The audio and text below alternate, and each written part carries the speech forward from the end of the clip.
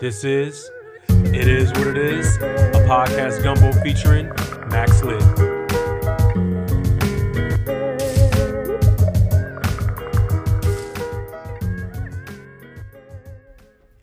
What's going on, y'all? As you already know, this is Max Lit, and this is It Is What It Is, a podcast gumbo featuring me, of course, Max Lit. Good to be back. It's been a little bit, hasn't been a long time. Like I know I'm known to kind of let some time go by. But yo, a lot has been going on. You know, this stuff has been going on, and it kind of derailed me from the momentum that I had.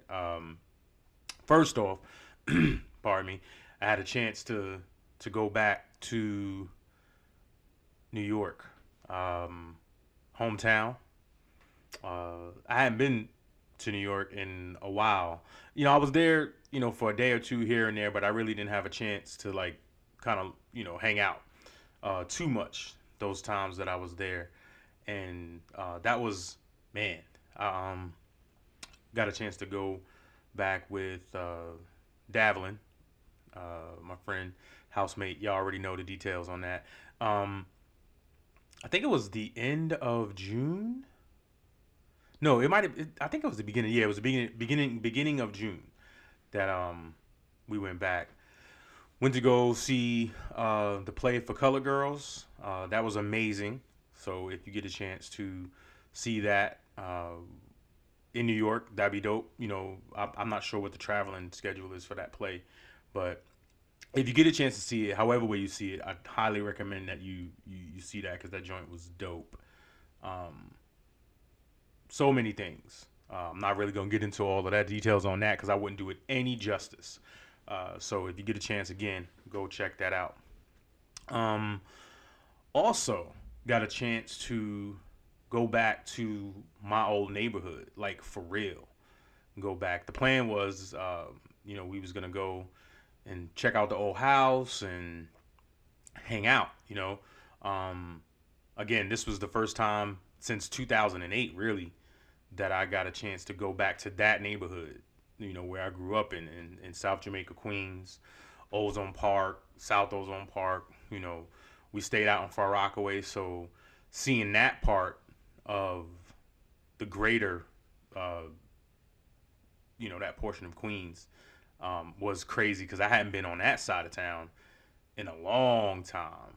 I was still in New York the last time, like living there the last time I had been to Far Rockaway, the Five Towns area. So a lot has changed in that.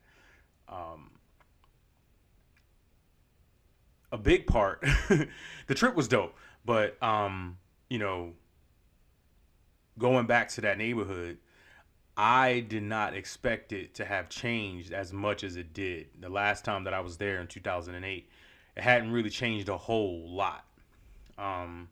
And I think that was so I left New York in 2002, 2003. So that was only a very short period of time. The last time I was there, 28 years old, 42 now.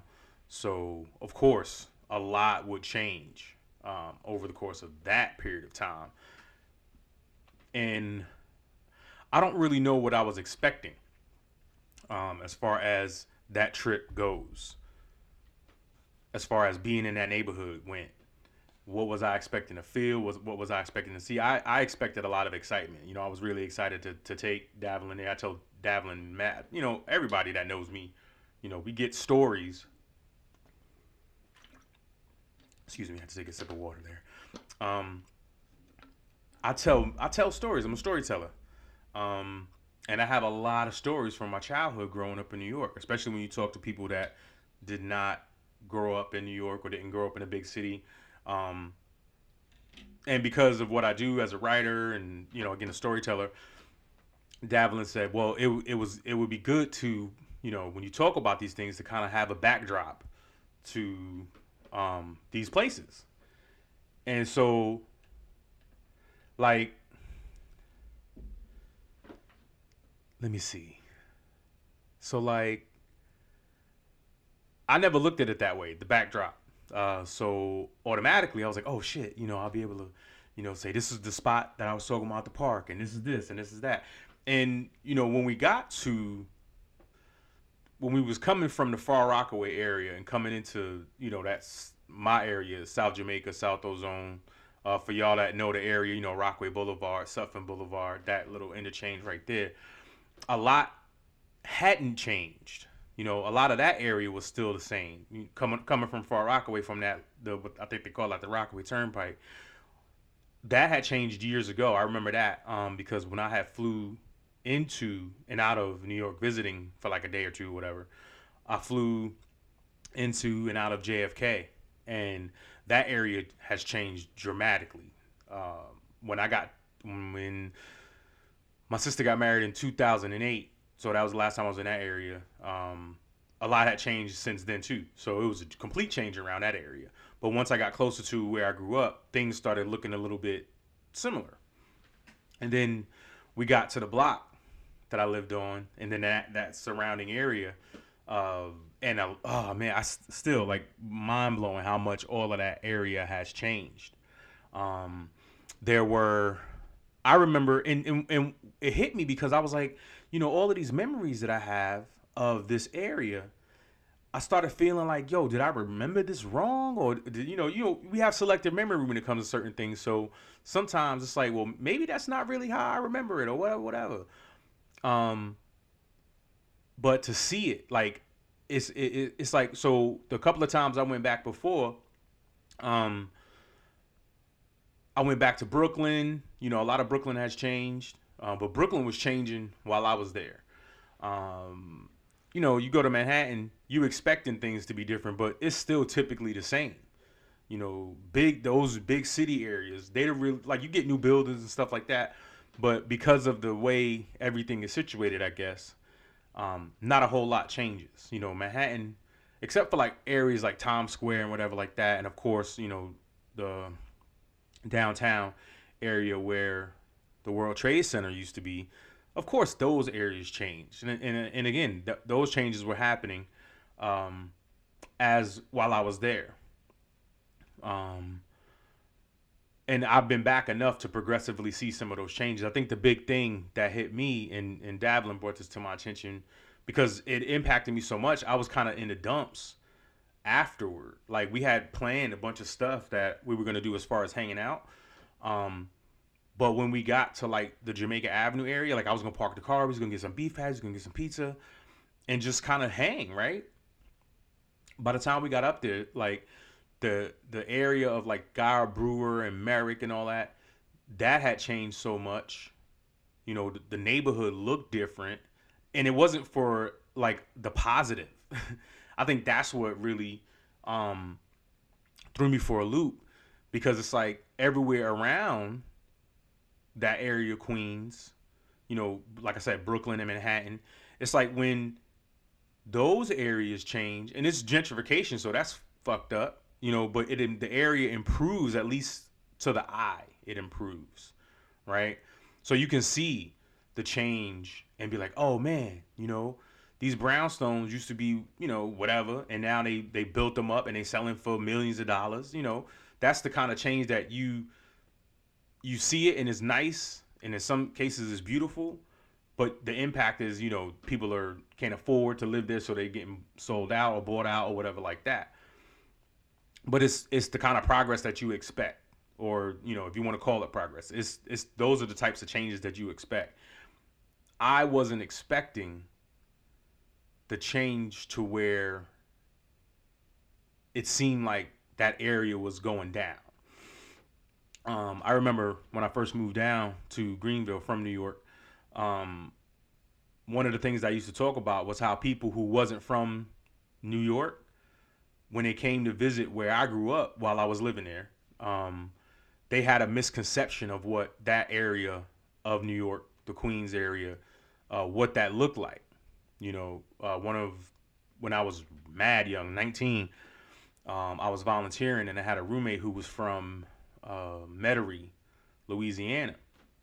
And when he, came to New York, he used to talk about it, how different it was from where he grew up, and the places that he spent a lot of time in for the year that I was there was in Brooklyn, in the Brooklyn Heights area where we was volunteering. But also, like, the people that he met and knew and was hanging out with, they also hung out in that Brooklyn area. So it was a lot of, no parks, except for the big park, Central Park, Prospect Park, those other major parks in the area. No houses with lawns or grass or anything like that. So when he came to Queens, to my neighborhood, he was shocked that it looked that way. And I always prided myself on being able to tell people that that part of Queens, that part of New York, was very similar to the outskirts of a lot of areas as far as the cities go. Not suburbs, but like, I think that's the misconception that people have about New York or other big areas. It's like it's the big city area and then it's the suburbs. But there's a lot of places in between that's not, suburbs or country, but it's not, city either. So we had a yard and we had grass and we had a park right behind the house, a block away, big park, Baisley Park for anybody who knows. So to have all of these memories the way I remember them, even back in 2008, to come back, so that's 2008, 18, 19, 21, 22, that's 14 years later. There were houses where there wasn't houses before, a lot of them. So those yards that I remember growing up seeing in the neighborhood, they weren't really there anymore. It was like patches of grass. Even the house that I grew up in, the people who bought that house, it's nice. It's not run down, it's not dilapidated. The people who live there take good care of it. But it was different. But even just around the corner, like, when I went to the park, that used to be like a really nice park area.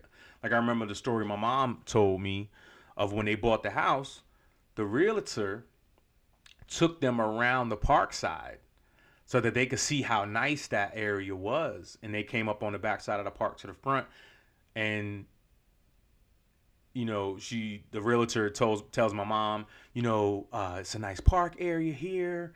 You can walk across the park and get the buses going that direction. But if you're going towards the train station, the bus is only a block away. So they didn't really see that. And it wasn't like it was a big deal, but it was like my mom really did say, because, South Jamaica in the early 80s, parts of it was really rough. And we grew up in the area, and this is taking it way back, so a lot of y'all might not know about some of the history of that part of Queens, but it used to be called Cop Killer Queens because, long story short, there was a police officer that was killed in that area. And ironically enough, as the legend goes, my sister, when she was leaving, I think she was going to school, but she had left the house, and there was a car parked across the street from our house. And there was what looked like just a guy slumped over or asleep in the car. Later on, my sister realized that was the police officer that was shot and killed in the neighborhood. And that's, that was what that is. I know it's kind of a dark, grim story, but that's kind of the origin of that area. So that's why, the nicer parts, that's why the realtor kind of swung my mom around that way, because she wanted to convince her on the neighborhood. So that's kind of how the neighborhood was. I mean, it was the hood, don't get me wrong, but it was like hood adjacent almost. And I've told this story on other podcasts before. There was the hood that was like 2 blocks, up. But the area that we lived in was pretty cool for, young black families in that area to get started. So again, seeing the change that had occurred on the downside, was pretty. It was an emotional moment for me, because I felt like all the memories that I had were gone of that area, and it affected me more than I realized. So I just remember just being in a funk that was the late part of, I think the early part of June that we went. And up until recently, you know, it was still kind of affecting me.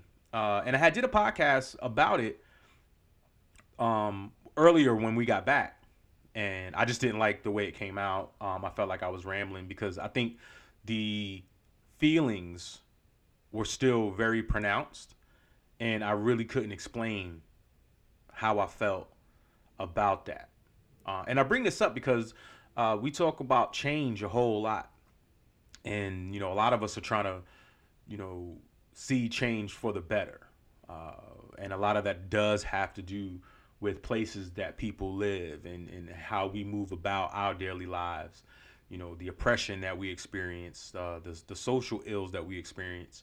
Like we talked about gentrification. It's like people are being moved out of their homes because financially, it's becoming more lucrative to, like those brownstones in Brooklyn, buy one cheap, fix it up, sell it for millions. That's usually the level of change, at least when it comes to stuff like that, that we see, and you see people experiencing the negative effects of that. It also brought up some instances where there's a phrase that people say a lot. You can never go back home, or stuff like that. And I guess that started to become real to me because it's like the home that I knew 20 years ago no longer exists. And I think that's a big part of how I was feeling, because I felt like that was gone. It literally no longer existed. All of those memories that I have of that place, they're really just memories now. It seemed like all the people that were pushed out of Brooklyn were now in that area of Queens. It's like, it was just like, even driving around that area was like driving around downtown Brooklyn, or even like parts of Manhattan.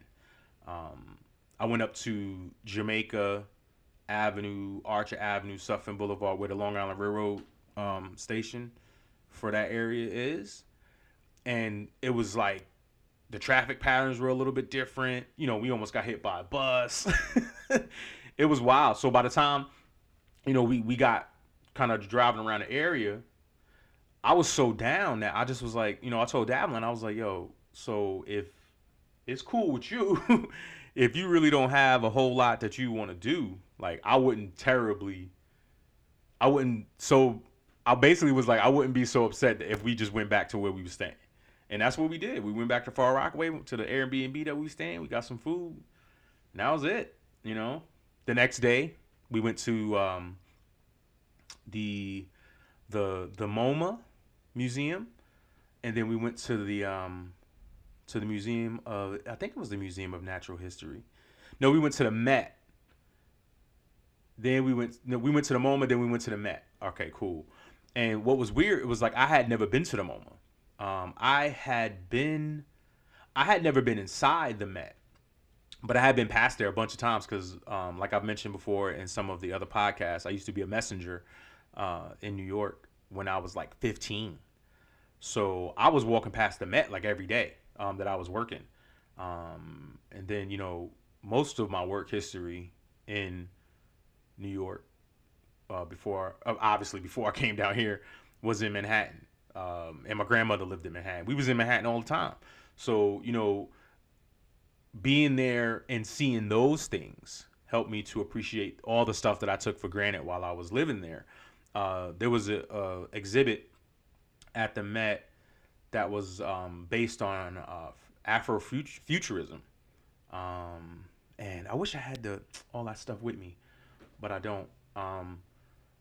But it was just cool to kind of see that with like Davlin. Davlin's like really big into art and artifacts and stuff like that. So the visit to the MoMA was really cool because I got to see art that I never have seen before, like in person.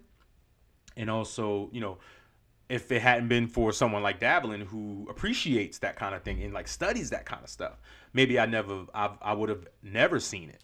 So it's cool to have friends that will introduce you to things from the place that you used to live. Like, Dabbling knows more about the art scene in New York than I'll ever know, which is cool. So it was really cool to appreciate, not to appreciate, but it was cool to experience that, um, because again, I had never experienced it before. When we went over to the Met, there was also like the Egyptian and African exhibits that were also really really cool. Um, so there was a lot of good things, great things that came out of that trip. That big thing though, about you know just getting caught up in nostalgia, I guess, and really being impacted by how things changed for me, for my hometown, really impacted me a lot, and I'm still processing it. But this is part of the process of actually talking it through, um, and having been able to had, you know what I'm trying to say, having been able to sit with that for a little while, to clearly understand how I was feeling, uh, was really helpful. So I'm kind of glad I took the time to process all of that. Also, your boy got hit with COVID. So it wasn't from going to New York though, which is crazy, because I figured if I was gonna catch COVID, definitely would have been from that.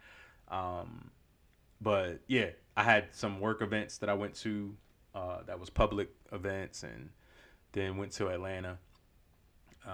And when you go to a place like Atlanta, I don't know what it is, but it's like you go to New York and you see all the mandates and people are masked up, and you're like, all right, cool.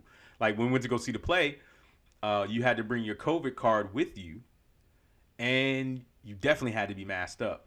They didn't check our COVID cards, but we brought those, the vaccination cards. I'm calling them COVID cards, but vaccination cards.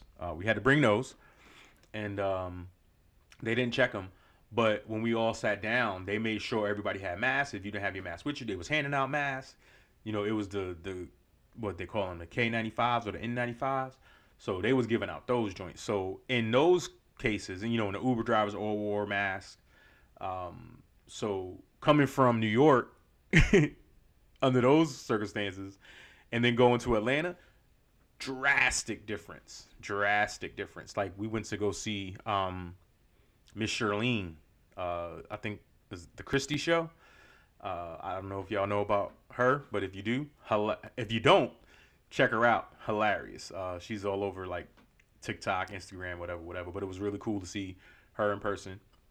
Um, but yeah, nobody up in that joint was masked up, and we weren't either. To be honest, I mean, I had my mask with me, and we went to a couple of places before the show, and we was wearing our masks. But you in the spot, you're gonna eat, whatever, whatever.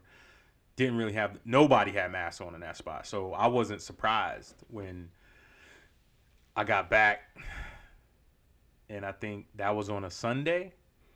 So I had the public event on. We had a couple of public events because it was Juneteenth, so there was an outdoor event that for work that I did, and then there was an event at a church that that was masked and all of that, but still public, inside. Part of it was outside, other part was inside, and then Atlanta. So I wasn't shocked. I mean, I was shocked. I know I just said wasn't shocked. Now I'm shocked, but it's so weird because I know a few people who have had COVID.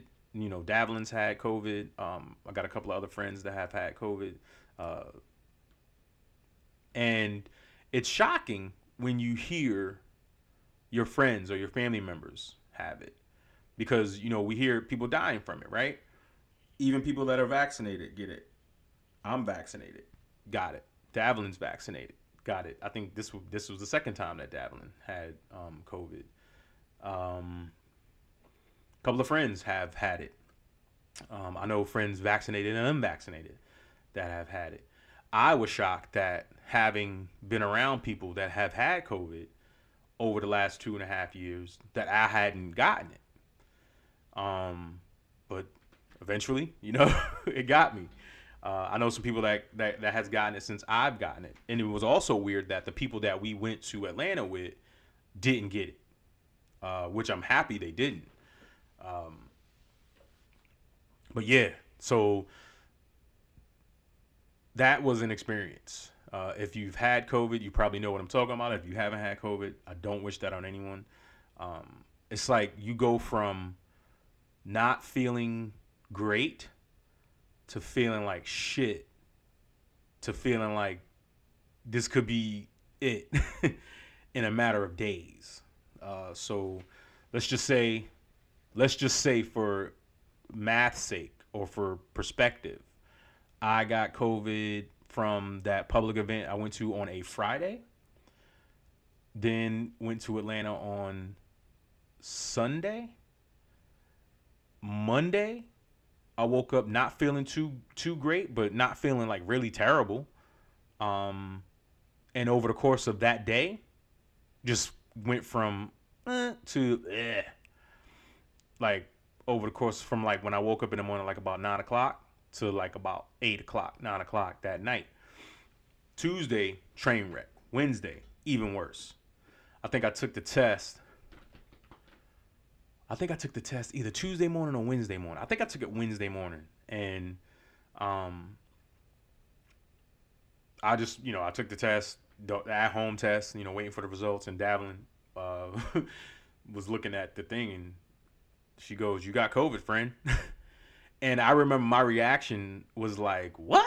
Like, I was shocked. Like, I remember my face contorting a certain way. I didn't even see it, but I know how it looked. And the way I said, "What?" Or I don't even remember exactly what I said, but the way I said it, Davlin thought maybe she just kind of blurted it out. Well, did talk about bedside manner or whatever like that.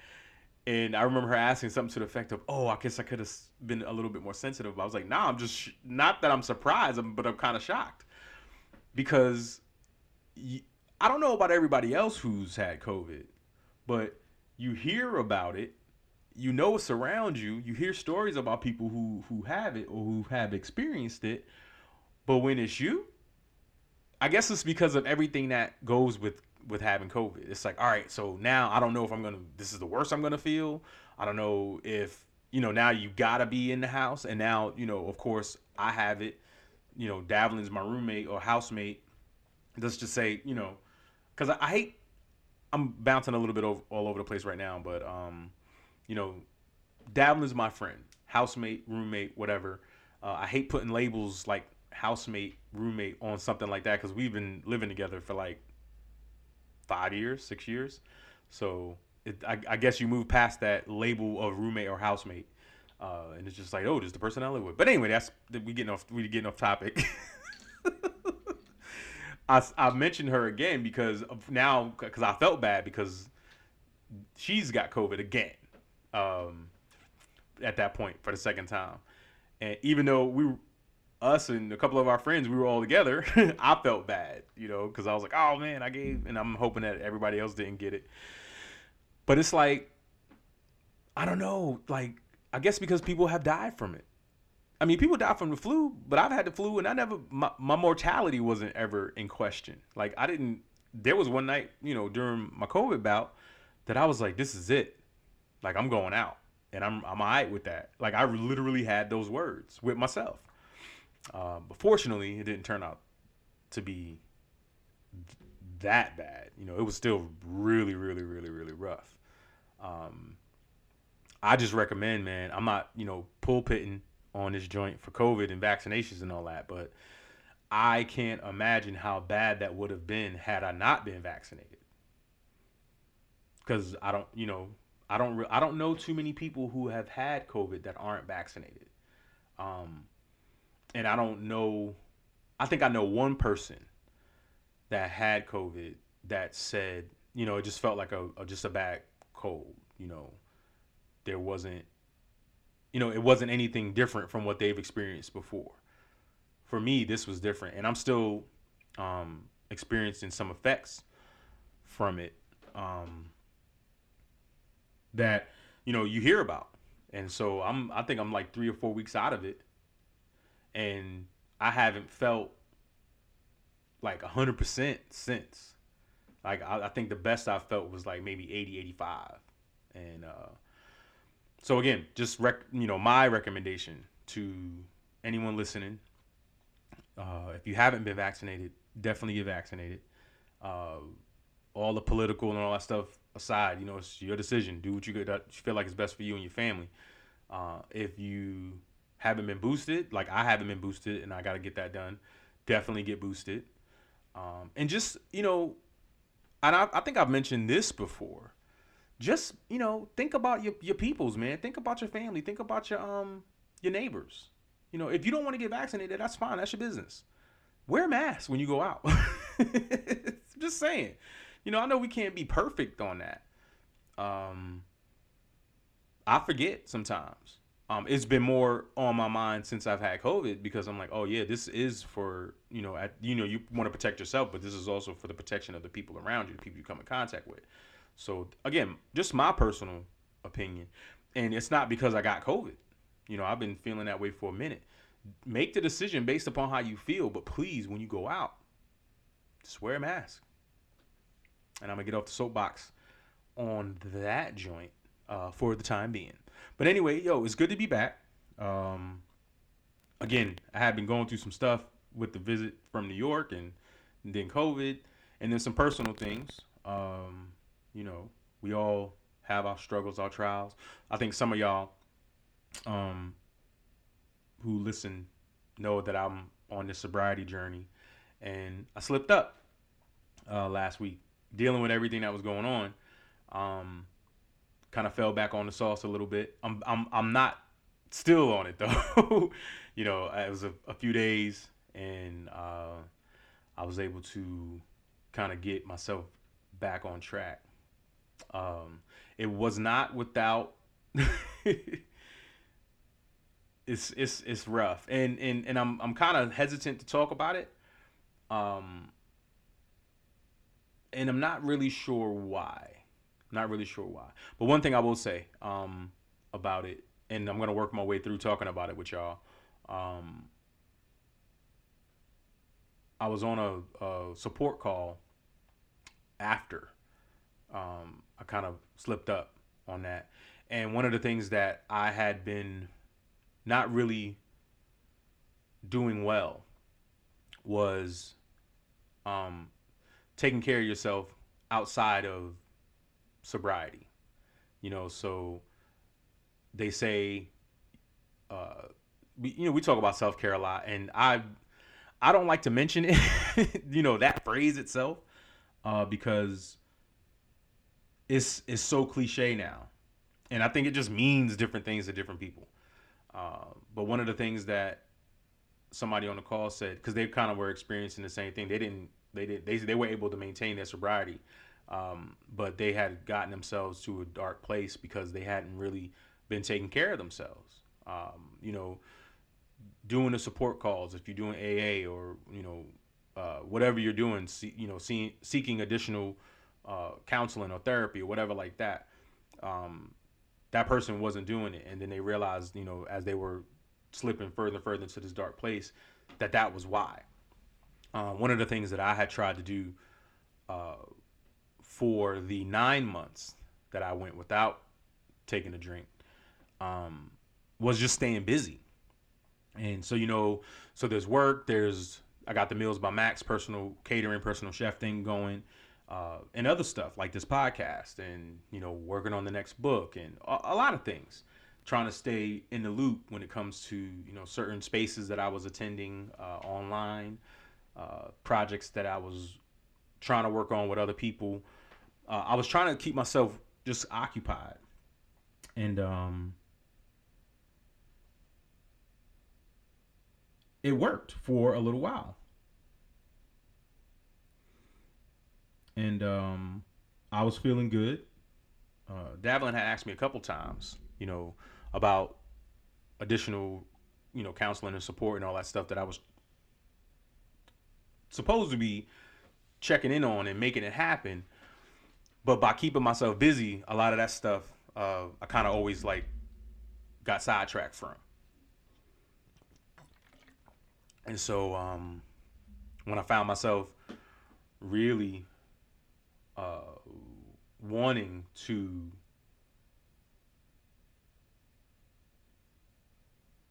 when I found myself really just wanting to have a drink, I realized it was so overwhelming because the other stuff that the drinking that I was using to cope, I wasn't addressing those things like I had been while I was going to counseling initially. Once that finished, I kind of was hanging on the resources of that, and jumping on the call here, jumping on the call there, but not really taking care of myself, like honestly, So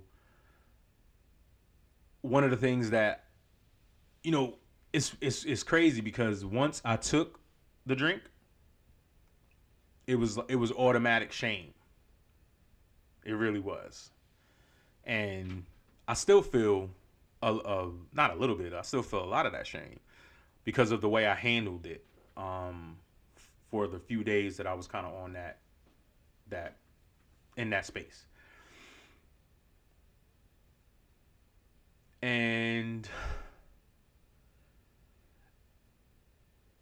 without getting into the details of like nothing crazy, nothing bad happened, nothing like that.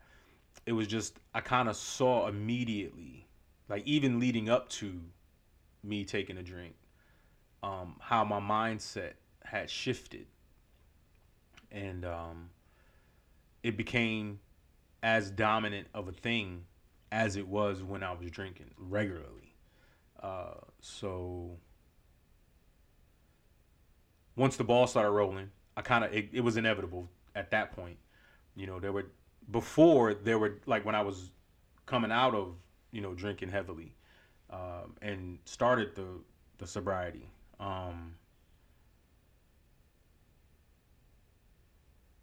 It was all right. I'm not gonna drink today, and I'm not gonna drink today. I'm not gonna drink today. It went from that to it kind of not being a thought for a little while, just here and there. But I was doing things, I was, at least making an effort to meditate every day, and concentrate on not drinking. That went from because you get off your routine a little bit. I got off my routine quite a bit. I didn't realize how far off the routine of trying to meditate and trying to set my intentions for the day. I hadn't realized how long it had been since I had done that. And each day that I successfully didn't drink, I was like, cool, the days and the months started accumulating, and I felt good about that number, and I realized I was way too focused on that number. Even when it got to the point where I was beginning to say, yo, definitely, I'm gonna have a drink today. I'm gonna have a drink today. I'm gonna have a drink today, and I would get through the day without drinking. And I felt like that was even more of a successful day because I had wanted to and I didn't. And I didn't realize, that feeling was just going to be the beginning of the path to drink because I, again, wasn't addressing the stuff that was making me want to drink. So that first day, I thought it was just going to be that day, and the next day, because I drank that evening, and the next day just felt terrible, like physically, because I hadn't had any alcohol in my system in 9 months, and I didn't think I was gonna feel bad in the morning. So of course that day I struggled through that day, and was like, I had fun last night, was back on track. Got through the next day, didn't drink, but the day after that, I felt even worse physically, to the point where I just went back to my old habits as far as, well, I know if I have a drink, I'll feel better, and it turned into a few days, and then I had that moment of a reawakening, as it were. And I'm not going to get into the details on that.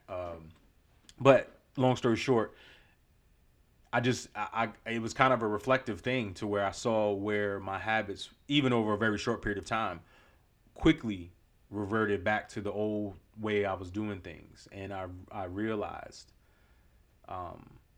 that I didn't know how I was going to refocus or recenter myself. I knew I had to do it real fast because, again, it had only been a few days. And then something happened that kind of shook me back into or shook me back into focus. It wasn't pleasant. Uh, and even thinking about it now, it's like, fuck, man, I really, but I was grateful for what had happened because if it hadn't, I may not be having this conversation the way I'm having it now. I may not be having this conversation at all. And that's sobering, for lack of a better word. It's sobering to think about that, to understand how close I was to just slipping back into my old shit. And I think part of the slip progressively was the trip to New York and how I felt about it and how I was unable to process how I felt about it, but also having COVID and basically not being able to do a whole lot for like 2 weeks. Like I wanted to, because I knew I was gonna be down for a little bit, so I was like, well, yo, like before I started feeling like real shit, I was like, I can get a podcast in, or I can redo the podcast that I had already done. I could do some work on a computer. I just felt like I was gonna be able to get some shit done, and no, so all the stuff that I had been pushing to the back that I actually thought I was working my way through, you laying down literally all day. Like I would get up on a day that I felt like I was feeling better, not feeling good, but just feeling better. And maybe an hour or two in to the day, I was like, shit, man, I feel like crap. So I just had a lot of idle time on my hands, and it just brought up old feelings and old thoughts, and just reflecting on stuff that hasn't been really great or didn't really work out, and trying to figure out why, all of that stuff. And instead of trying to find a way to work my way through it, I just kind of sat in it until it got me off my game. So I'm working on that taking care of yourself part. That's important regardless of whether you're battling anything, but more important if you are.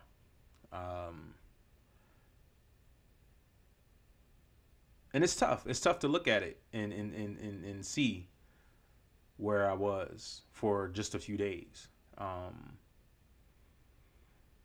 And then to see, even since I kind of recentered, I still see and feel and recognize that inner conflict, as it were.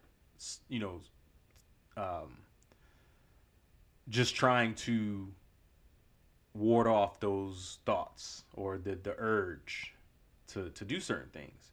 And the universe is amazing. Call it what you want, faith, you believe in God, whatever. I'm gonna call it the universe.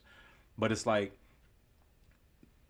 once you kind of recognize how things work around you, to me, it let me see where everything was kind of going before it got out of hand. What the event that happened that got me back on track, I saw that coming throughout the entire day that it happened. Certain things worked out a certain way to prevent it from getting any worse than what it was. And maybe later on, when I get further away from this particular instance or this particular setback, I'll be able to go into detail about those things. But I'm glad it turned out the way it did. And I'm glad I have people around me that really care. Because I know without them, things would be different now. Like, just, they would have been different for a long time. But especially, to have people around you that, they don't expect you to do things perfectly. They just want you to be honest with yourself and be honest with them. And I wasn't doing that for that period of time.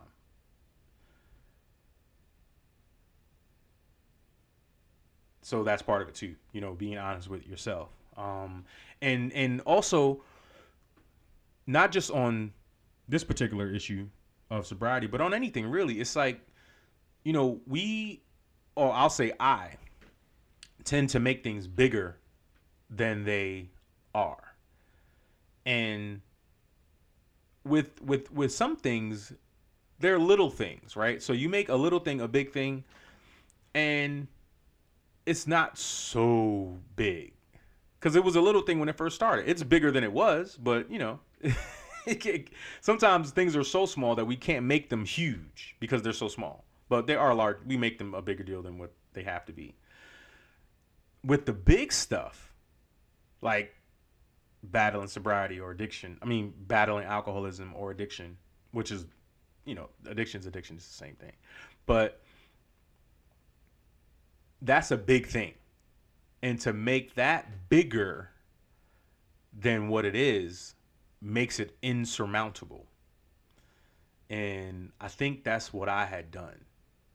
I know leading up to the setback, I was looking at the number of 9 months and saying, all right, so I'm close to a year. But I was also looking down the line. Like, I'm never going to be able to drink again. And there were some days that I was thinking that way, that I was like, yo, why did this shit have to happen to me? Right? And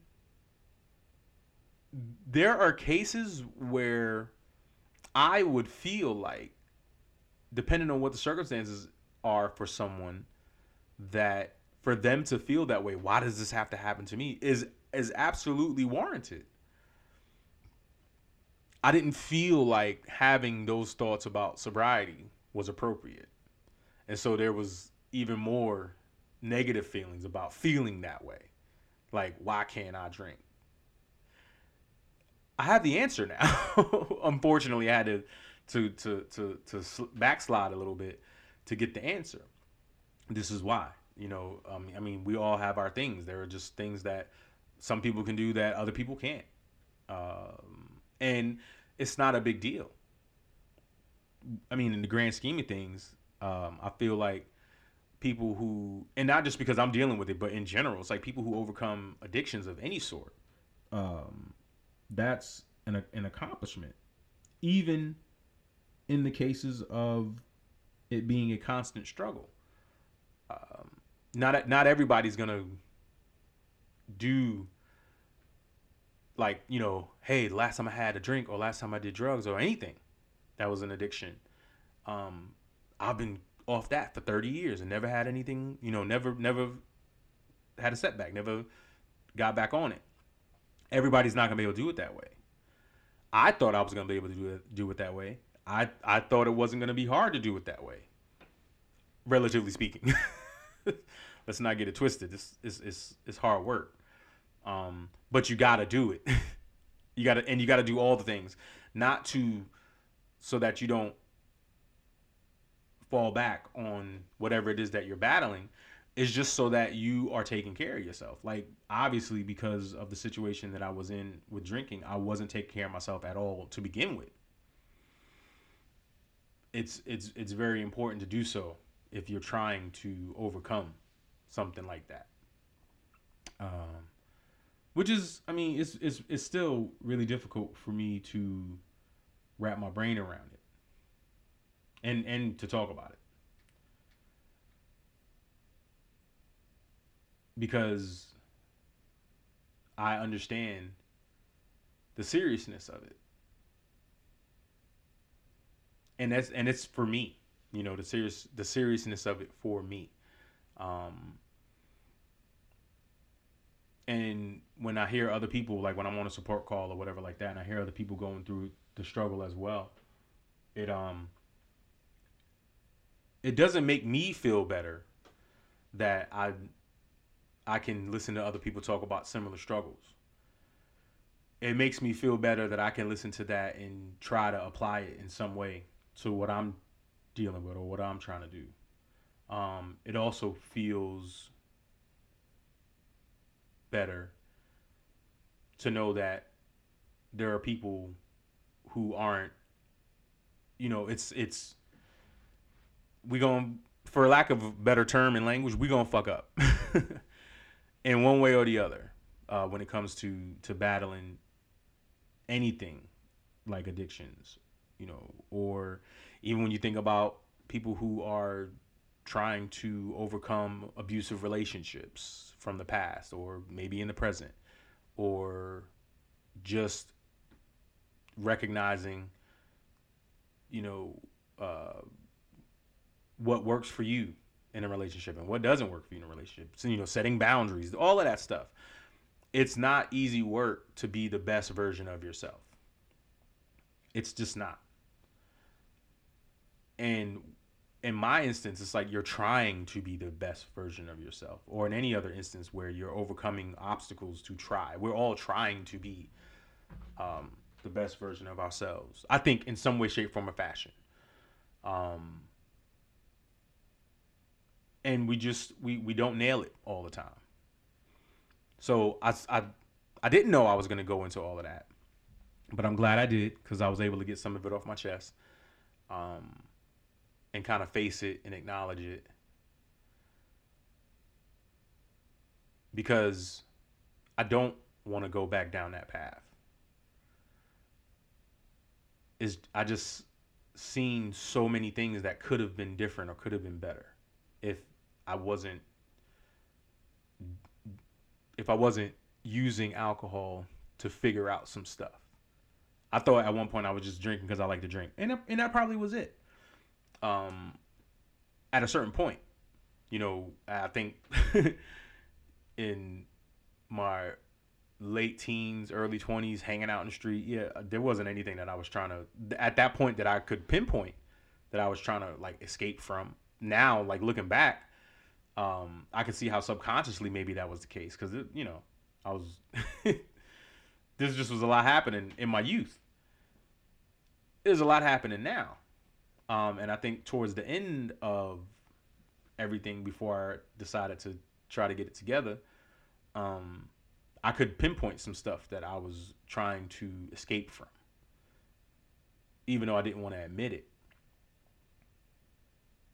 And I see some of that stuff kind of working its way back up, and I just wanted to just not feel like that for a moment in time, which turned into a few days. And again, it could have been worse. It could have turned into much longer than that. So hopefully, anyone who may be listening, um, if that resonates with you at all, I hope what I've had to say and my experiences on that has been encouraging to you. Um, and that if it has been, then you can work your way through whatever it is that you're dealing with, whatever it is that you're battling. Um,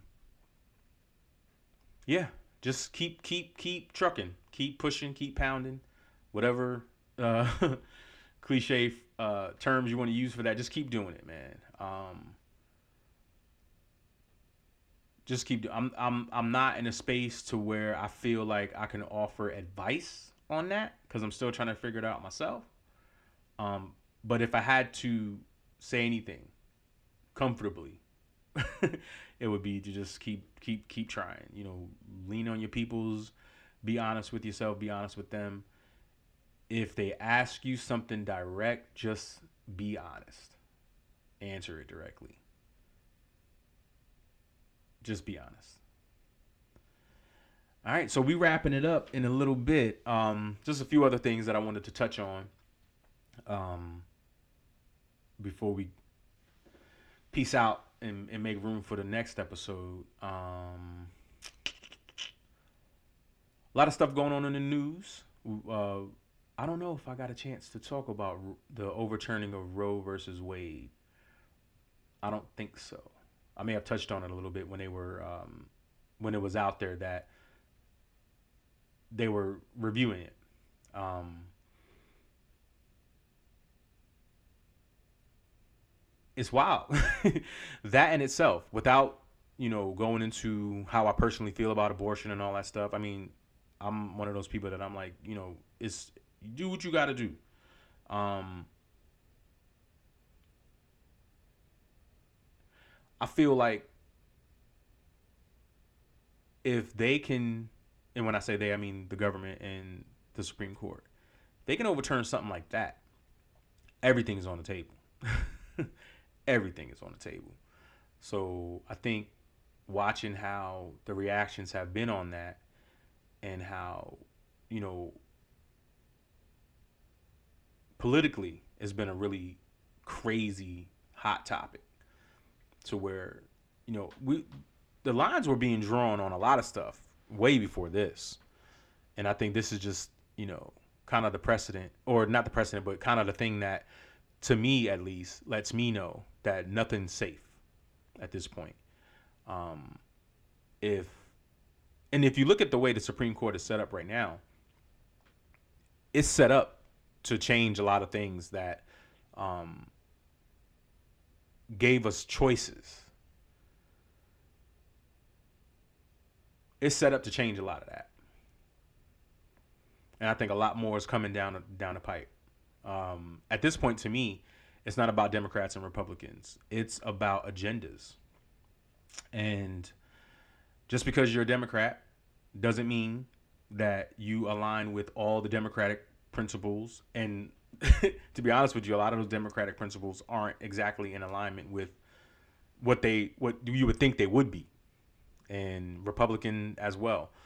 Everybody has agendas, especially in politics. Politics breed agendas of all sorts. Um,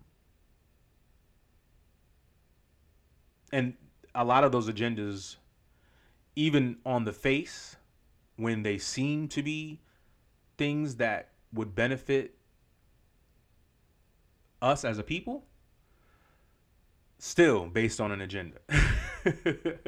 It's like, we talk about we was talking about Juneteenth a little while ago, and you look at the Emancipation Proclamation. That was Abraham Lincoln, quote unquote, freeing the slaves. He didn't do it because it was the right thing to do. Or I should say, he didn't do it just because it was the right thing to do. And even people that we look to in history during that time period that are like American heroes, because they championed the freeing of the slaves. They didn't get rid of their slaves immediately. And we know the story about Juneteenth. They didn't. The people, I think that was mainly in Texas. They weren't told for 2 years after the Emancipation Proclamation that they were free. A little bit over 2 years. I was looking at something on, I think, Instagram, but it was Tom Hanks talking about how he had no idea about what the Tulsa massacre was. And then, there's the Black Wall Street and all of that stuff. He had no idea. He said he had just learned about that maybe a year or two before whatever that clip was from. I don't know what the time was on that. And he was angry. He was like, how could, we not, how could there be a selective group of people that chose to edit history and not teach it completely? And personal feelings aside about Tom Hanks and him being angry, quote unquote, about that.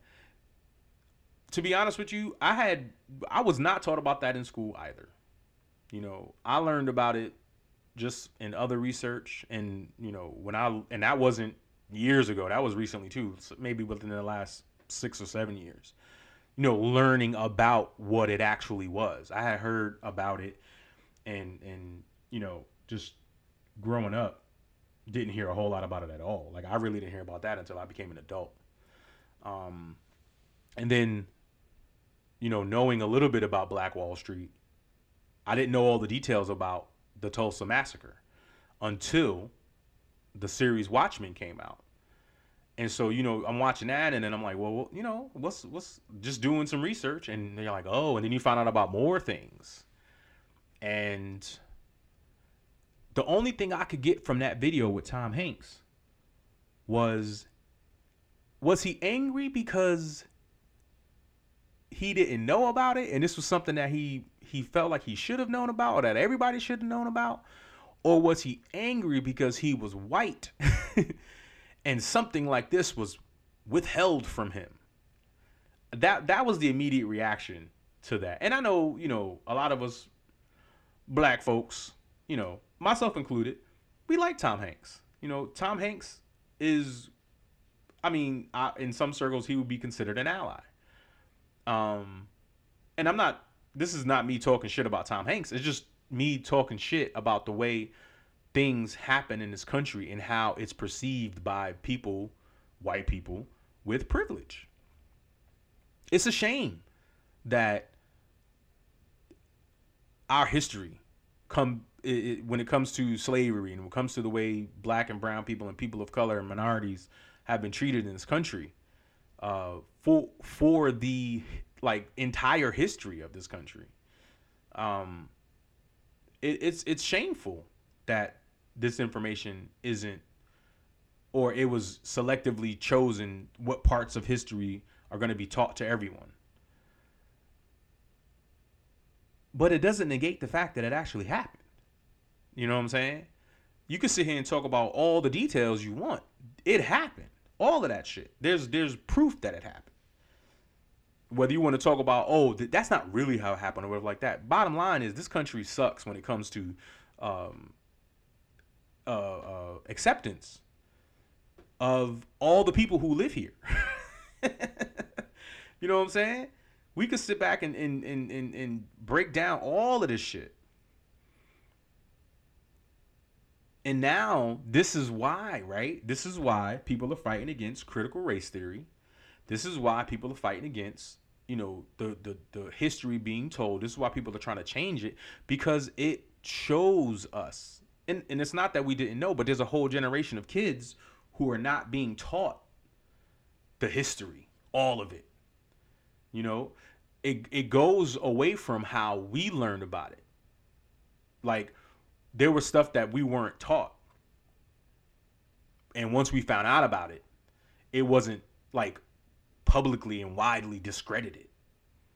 Now we're getting to the publicly and widely discredited portion of the way people are telling history. And if you think Tom Hanks is angry, what about the people that's affected by that? What about the people who are still dealing with that?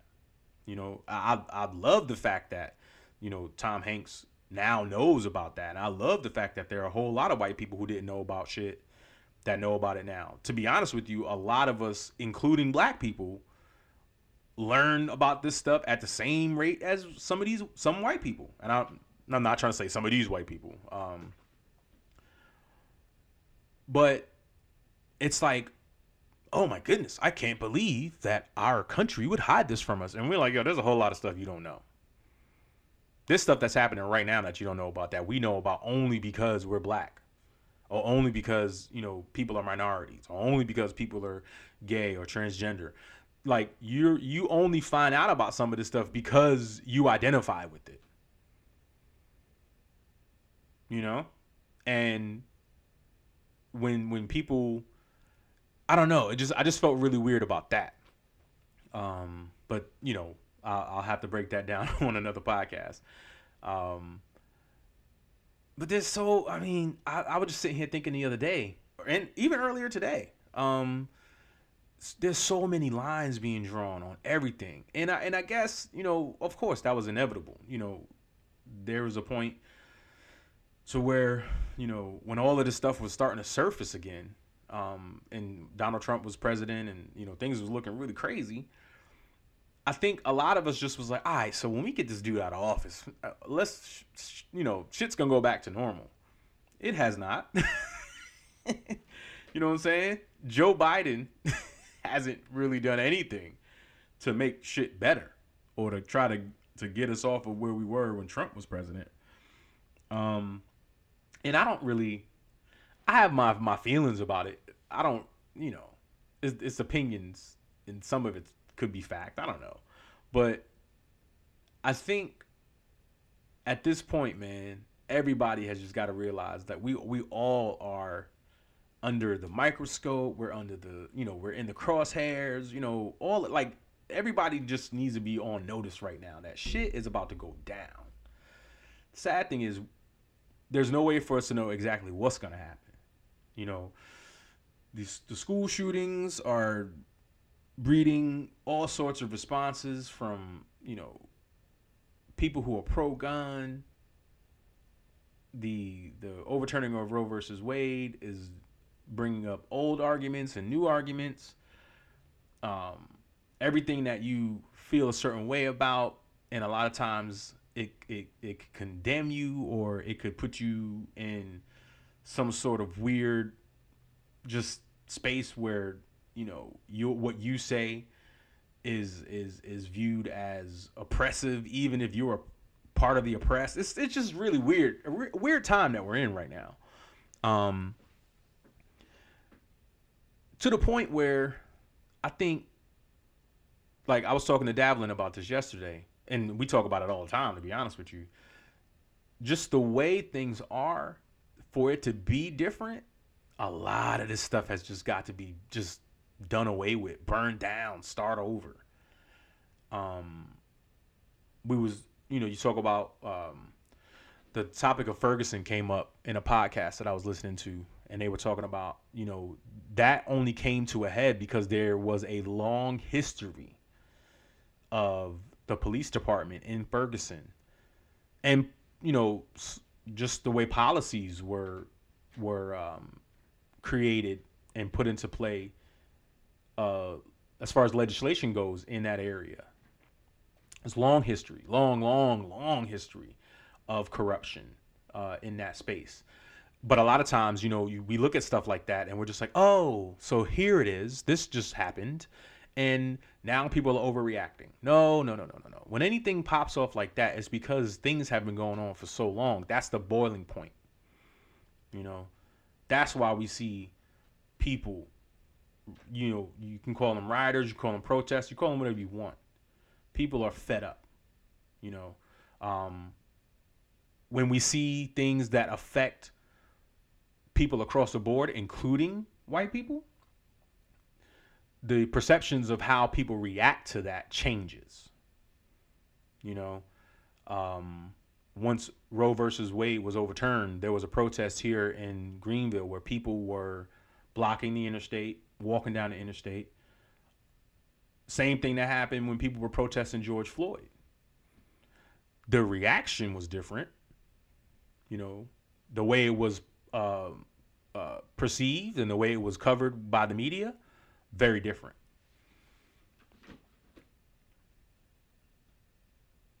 I mean, that's fact. You can't change, you can't shape that differently because it is fact. It's like, when Trump became president and, he was talking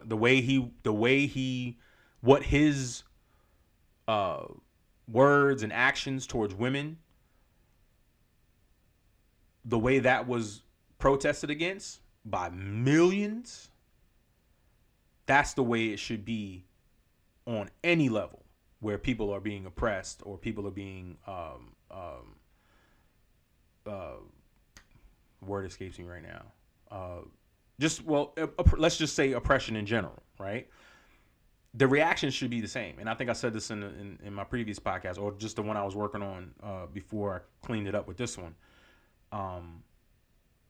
If you feel like, Roe versus Wade affects you and you want to protest, do that. But when an unarmed black person, or we see violence against the LGBTQ plus community, against transgender people, when we hear about indigenous women going missing, the reaction should be the same. So knowing that the reactions are not the same, that's why I feel like things, you look at just the way COVID and the conversations that we have about that. it really shows me that at the end of the day, people, and when I say people, I mean the people, like people in general, but also the people in charge and the powers that be, and white people. If it's not directly affecting them, there's no response. You know, the people that are directly affected when it comes to racism and stuff like that, you know, we out there, you know, we talking about it. We're opinion. We're having conversations. We're trying to be heard, be seen, so that these things don't happen. And I was talking about allies, and I think I saw something on a show or whatever, to where, you know, there are people who consider themselves allies or who say they're allies, but when the chips are down, I mean, well-intentioned people too. You know what I'm saying? It's like, yo, I don't know. That's not my fight. And I think I said that about something, and I had a response to that's why things are the way they are, because there are people that say this is not their fight, and that person, the what they said was correct. What I and I'm trying to remember what it was that I was talking about. Um, I didn't mean that I'm not gonna say anything about it because that ain't me. It doesn't affect me. What I meant was, and I think I may have been talking about dang, I wish I could remember, because I hate to talk about stuff vaguely and not remember it, but I do that all the time. Um, Basically, what I was saying was, you know, like the issue of women's rights, right? Um, as a man, I know that I can side with the women that I love and I care about. But there are certain conversations that I feel like and I'm just using women's rights as an example, um, that when men talk about it, they can talk about it from the bottom of their heart and be totally genuine with how they feel and well intentioned, and it comes out completely wrong. You know, and I said that to say there are people who consider themselves allies, and they, you know, may be looked at upon as allies, or they may want to be allies, but there are certain things that sometimes I know they stay out of the conversation because they don't want to be perceived as someone from the outside looking in that has an opinion that really doesn't matter. But there are also people that are that should be allies, or should consider themselves allies because of where they are in society, and how their influence could mean something really big when it comes to the fights against injustice, and they choose to sit out. That's what I was referring to. They know they can make a difference, but they choose to sit out. And again, personal choice.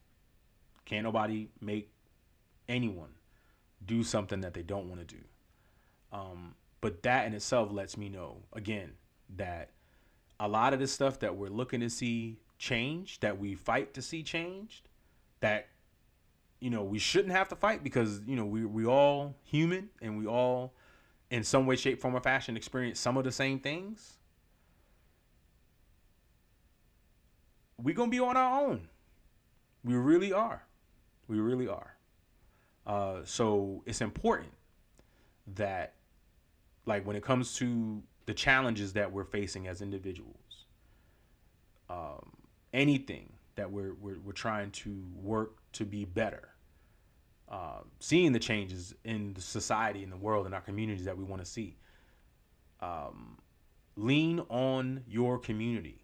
And I don't mean where you live. I mean your family, your friends, the people you trust. Lean on them.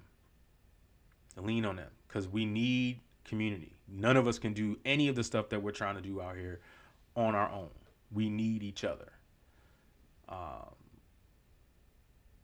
So if you are working towards something that you feel like can have an impact on all those around you, that's positive, of course. Or again, like I said, you're trying to be a better person. Don't try to do it alone. Don't try to do it alone. If it's for a good cause, if you're an activist and you try to do that work alone, you're gonna burn out real fast. If you're struggling with anything and you try to do it alone, your chance to succeed is gonna be very slim. Speaking from experience. And I know it's really hard especially during the last 2.5 years, where isolation has been safety for some people. Try your best to not isolate yourself too much. You know, we all need time to ourselves, but if you sit in whatever negative space that you might be in by yourself too long, it's going to eat away at you. And in some cases, it can tear you apart. So I'm going to wrap it up on that note. Listen, anybody's listening, I love you. Those who I know, I hope y'all know I love you. We are all facing personal challenges, as well as experiencing some things that may have occurred where individuals that we love and we care about may have a different opinion. Talk that shit out. And again, I'm talking to myself on that one. But just we have to stay connected. So the positive relationships that we have, we need to nurture those. So again, I'm gonna leave y'all on that note. I appreciate y'all for listening. I appreciate y'all coming back for, I believe this will be episode number 10. And I got some stuff. I know I've said that before. And I'm gonna keep saying it until it comes out. But I got some stuff coming on the way. So as those things are coming, I will be keeping y'all informed. But just take care of yourself out there. Hug on your loved ones, the ones that you can. Keep in mind those that may not be here. Whether you believe it or not, those who have passed on are watching over you. They're watching over us. Just stay connected to your people. I appreciate y'all once again. This is Max Lit and the It Is What It Is podcast gumbo. I will see y'all soon. I will have some more material coming up, hopefully within the next, at no more than 30 days.